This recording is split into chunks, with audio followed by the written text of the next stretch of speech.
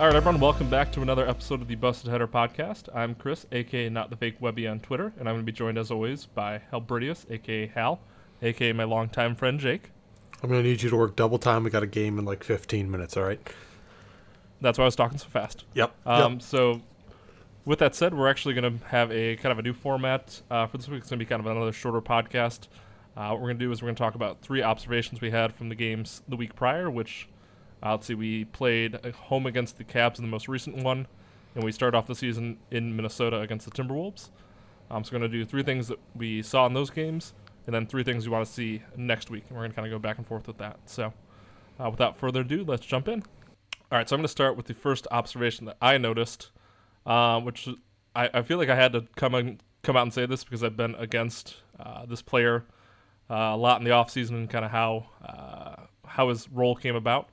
But I did observe a lot of Mason Plumlee in the pick and roll, and I really liked what I saw. He was doing a good job setting good screens, doing a good job rolling to the basket, which I know you and other people have said a lot in the offseason, made a lot of points of it, but it was nice to see it actually happen in-game. And in addition to that, he also was doing a very good job with the ball in his hands. He made a lot of good reads, a lot of good passes. There was one in particular, I can't remember who it was.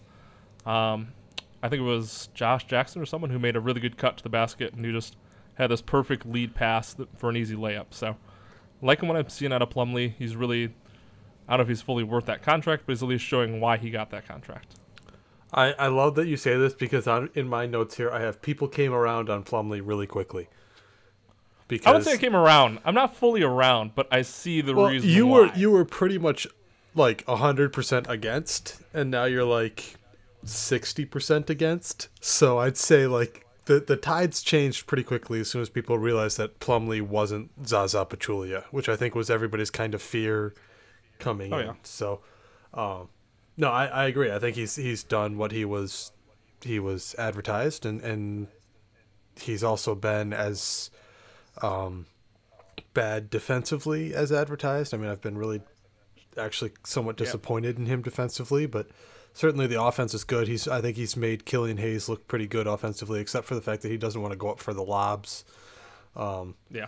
That's something we can kind of tuck in here, is that Killian Hayes had a guy at Ulm that was like a really good just like standstill leaper, and so he'd just like toss like really like his lobs really tight to the basket, and this guy would just put him down. And Plumlee he wants to be on the move when he catches lobs, and so that's one of those things we're seeing Killian Hayes have to adjust to.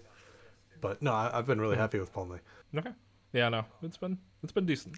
So in the same vein, I guess one of my observations is I think Grant has come in and really shown that he's not worth necessarily the contract so much as like he's shown that he has the framework he needs to grow into it. I've been pretty happy with what he's done in the post. I've seen some people complain about the post stuff, but like he's getting a lot of fouls, he's drawing a lot of contact, he's been pretty efficient so far, he's still hitting all the spot up threes he needs to do. So I've just been really happy with where we are with Jeremy Grant and where it looks like he could go in the future.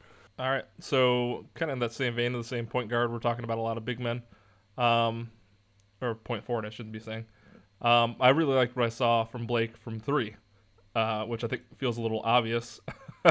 Whenever someone goes 8 for 16 from 3 and they're not Steph Curry, you're pretty fucking proud. And a lot of those I feel like were a little bit of like lucky. There was a couple like last second kind of heaves or like banks off the backboard and stuff like that. But I thought Blake, if he shoots 50% from 3, or I mean obviously not going to get that, but somewhere in that vein, if he can be a reliable 3-point shooter, all of a sudden he might have a decent bit of trade value. And you could see a contender come in and say, hey, we like what Blake can do. He can be a pick and pop guy in the pick and roll. He can just space the floor and be from 3. So he might actually make some trade value if he keeps playing like that, and could end up on a contender. I will save my Blake takes for the next bit, but I still have some concerns I want to talk about.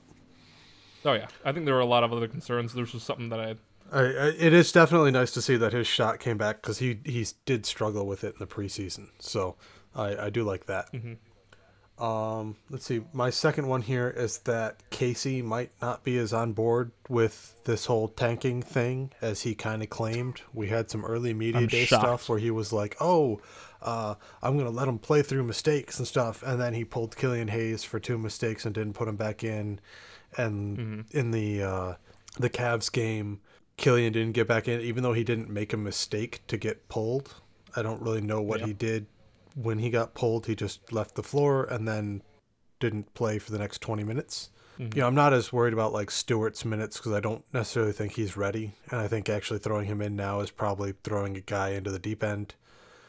But Bay and Killian definitely need a longer leash, and Sekou as well. I mean, Sekou, it seems like, has the shortest leash of all of them. And it's going to be a long season if Dwayne Casey is not on board with this. I mean, yeah. I think we could talk about... obviously Killian got pulled and he didn't really play a whole lot of minutes. He's been at 20 minutes both in those games. But if you look kind of farther down the line of Sekou and Bay, they both played... Let's see. There was 14 minutes for Sekou against the Timberwolves. He was in there a decent bit. Then he only got 9 against the Cavs, which wasn't really obviously one of his good games. He was playing pretty awful. And then Bay only got 6 minutes. Well, and in the So Cavs, he turned his ankle, is what they say. So if that's the case, then fine, whatever. Okay. I understand why he wouldn't play. I talked about this with James Edwards on Twitter, but it was like, if he turned his ankle, can we please hear about this on the broadcast? Because they didn't say anything. We actually got a report from Johnny Kane that he was okay to go back in. He did go back in at the end because they needed a body. But it was like, hey, if he's got a sprained ankle, can you just tell us so that we don't expect it? Because otherwise, it's going to reflect on you. It could be a miscommunication or something like that, where the broadcast heard that he's fine to go back in, but he wasn't, or something. No, it's more just every sport does this. It's this whole policy of like, oh, if we tell people, maybe the opposition gets an advantage because they know. And it's like, nobody cares, man. Just tell us. We're the fans. We're the people that matter in this relationship. It feels presumptuous kind of to say that, but like that's what this is, an entertainment industry. We just let us know. Yeah.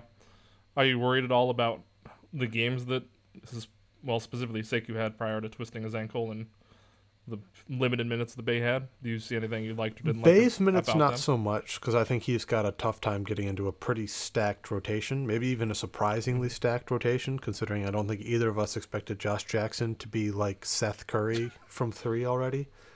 I wouldn't go that far, but he did look pretty good against the Timberwolves. I mean, he's been massively outshooting his coverage here. I mean, he went 0 for 3 against the Cavs. He had one good game. Well, if you include the preseason, he's been lighting it up. But so I'm not worried about Bay as much. I am a little worried about Sekou just because I'm not entirely sure that he knows his role and that Dwayne Casey knows what role he should play, or that his teammates know what they want him to do yet. So, yeah, that's one of if I can skip ahead to the things I want to see from next week, I would like to see a game from Sekou where he just gets involved again in the preseason and it looks like there was a plan for it. Because even the nice one he had in the preseason mostly looked like it was Sekou creating things for himself out of nothing. Mm-hmm. All right, well, we're going to go through, each have one more observation to go. My last one is a little bit more of a fun one. The Wolves have cars in the arena. That was kind of cool. Yeah. I kind of liked the visual in the background whenever I saw that. I was befuddled by that. I saw one of those in like the pregame warm-up things, and I was like, why is there a sedan, or it was an SUV. Why is there an SUV on the court? Yeah. It's like looming in the background. So just like a RAV4 or something. I kind of it was like a Lexus or something like that. It was a decent car. But I would like to see a little more creativity on the RAV4 with these. I mean, it is what it is. That's kind of all I can do there. But I want to see more creativity from the teams using this extra space, because I feel like with the fans out of the arena, I feel like in football we've just seen like the blanket like weird boards on all the seats, but with the NBA arenas you have this empty space specifically behind the baskets. So I want to see the teams get a little creative with what they do back there. Was it the Fernandula? I think Dave Fernandez on Twitter, I think it was, who was like, last year they spent a whole bunch of money switching the red seat covers to black. And now at the LCA, they've got giant red banners across the area with like brand names on them. Yeah. It just looks so stupid.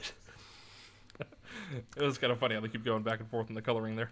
All right, so my last observation then is that Killian seems to be getting to his spots. So I'm pretty happy with that. That was kind of one of the things was, is he going to look physically capable in the NBA? And obviously he's had troubles finishing still, but I've been pretty happy with his ability to just kind of get into his spots, and he looks like he's more comfortable than his field goal percentage would say. And I think actually, I saw somebody pull up a stat like teammates are currently shooting like 35% on passes from Killian. So like I think if we take out a couple fluky turnovers and add a couple fluky misses, I think we'd be pretty happy with where his ATO is. And so just in general, I think he obviously hasn't blown the world apart by any means, but I think Killian has looked a lot more comfortable than I had any hope for this early. Yep. No, I agree. He's looked pretty solid. So.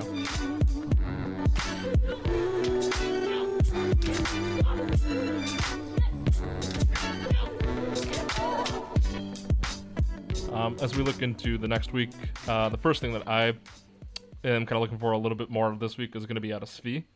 Svi has had a limited minutes kind of coming off the bench. I know people were hoping that he would kind of make a jump to either a six-man role or like maybe even like a fringe starter, but he has not looked great at all so far, and specifically from three. So for Svi, if he wants to be on the floor, he's going to have to be like a knockdown three-point shooter.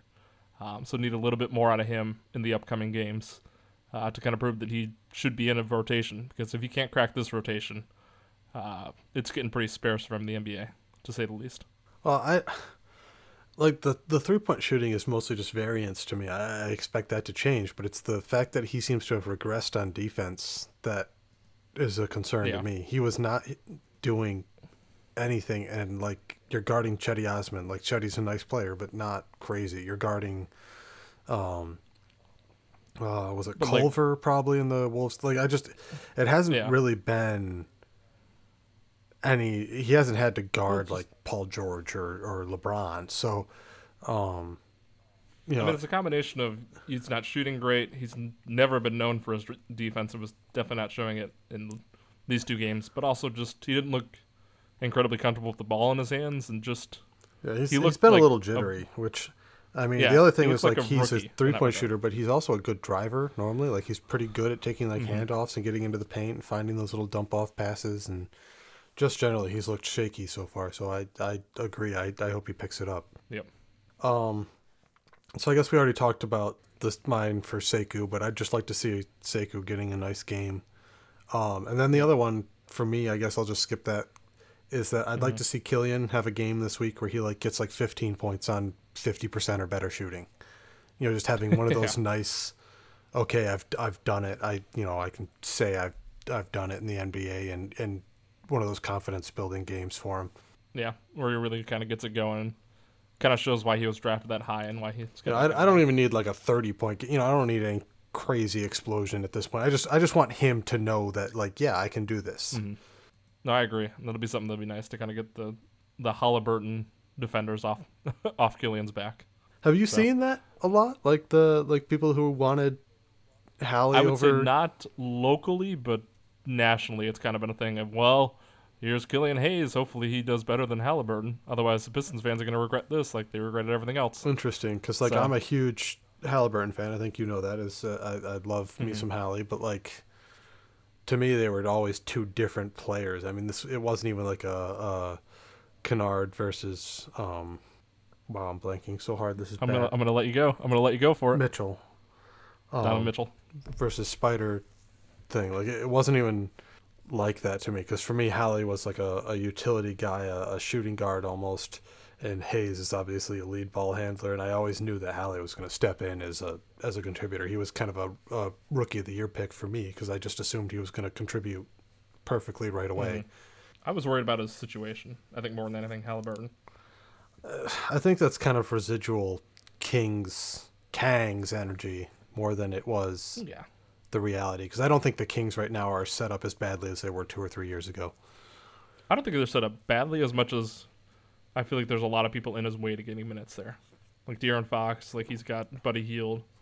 Like, I feel like there's a lot. Yeah, but he was always going to be like the mean, third guy that could play with either one of them. So I wasn't too worried about it. All right, so we're going to move on next. It's one of the things that I don't know if it's just from like watching Andre Drummond, but I really miss having someone who can crash the offensive boards. I think that's a spot that I think, like Jeremy Grant especially, I think he'd be really good at kind of getting more offensive rebounds than falling back on defense. But that'd be something I'd like to see a little bit more, is crashing those offensive boards and kind of getting those second chance opportunities, because Lord knows there's going to be enough missed shots. So I think it'll be kind of important to keeping the offense going. Right. Josh Jackson has seemed like the guy who's going to be vacuuming up the loose ones. He had like 8 or 9 last game. Yeah. You know, between Blake, Plumlee, and even Okafor to some extent, like all three of those guys are better boxing out than they really are at grabbing rebounds.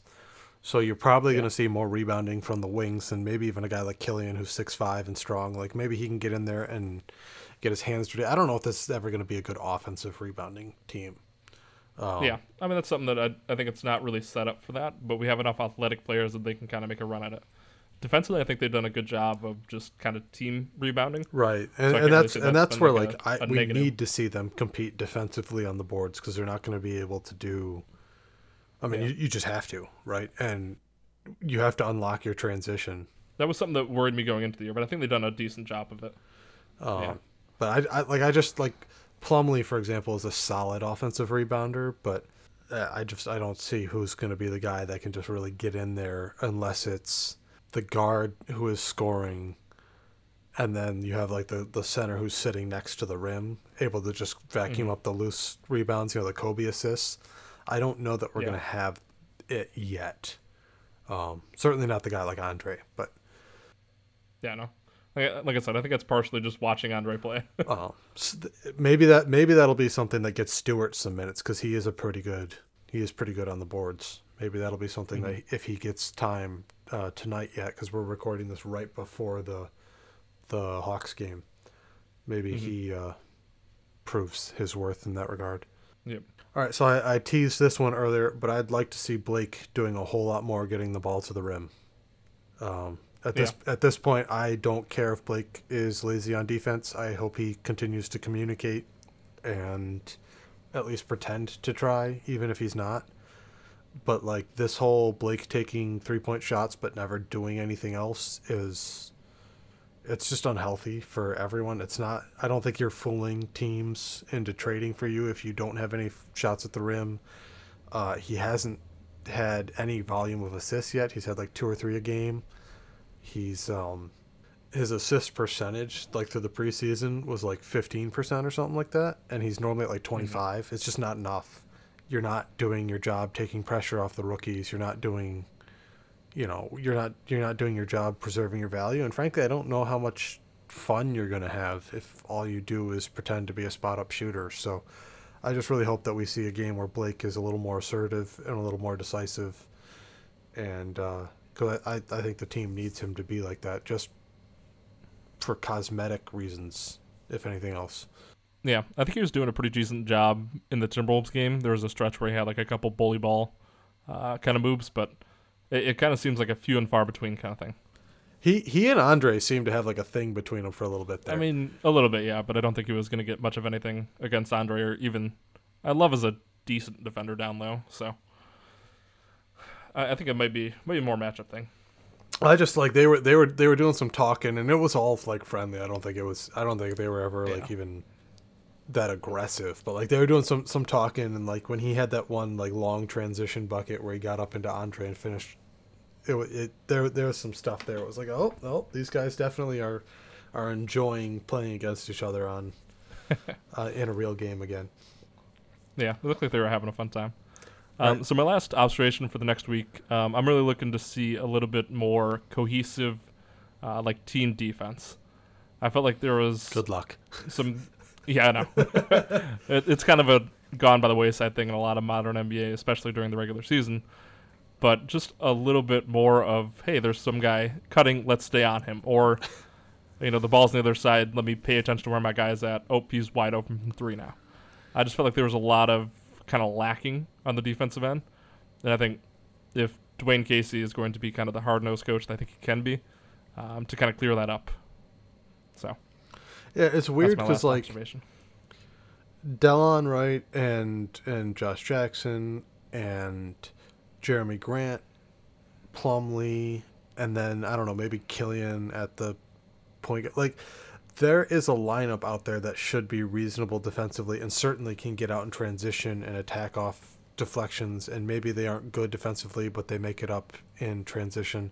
There's some stuff available, but like neither lineup we're putting out has that going for it right now, just because like the starting lineup, you have the rookie point guard plus Blake Griffin, and Plumlee isn't elite.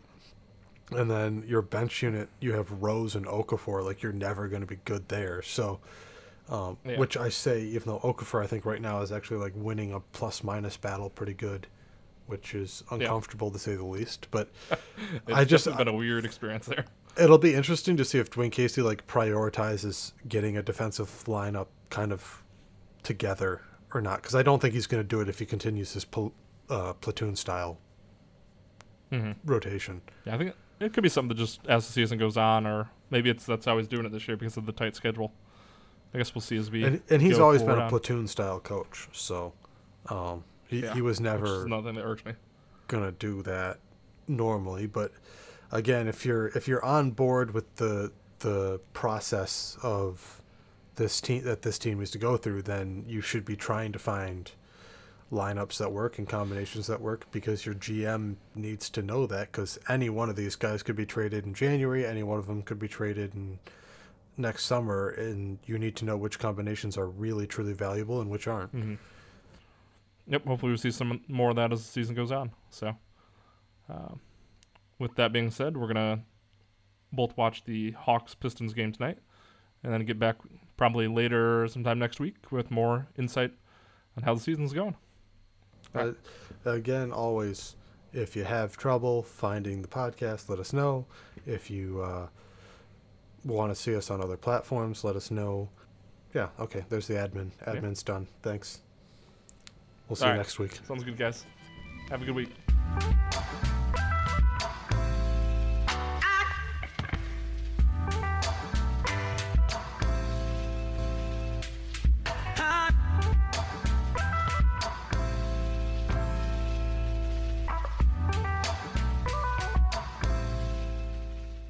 Today's music was made by Blank and Kit.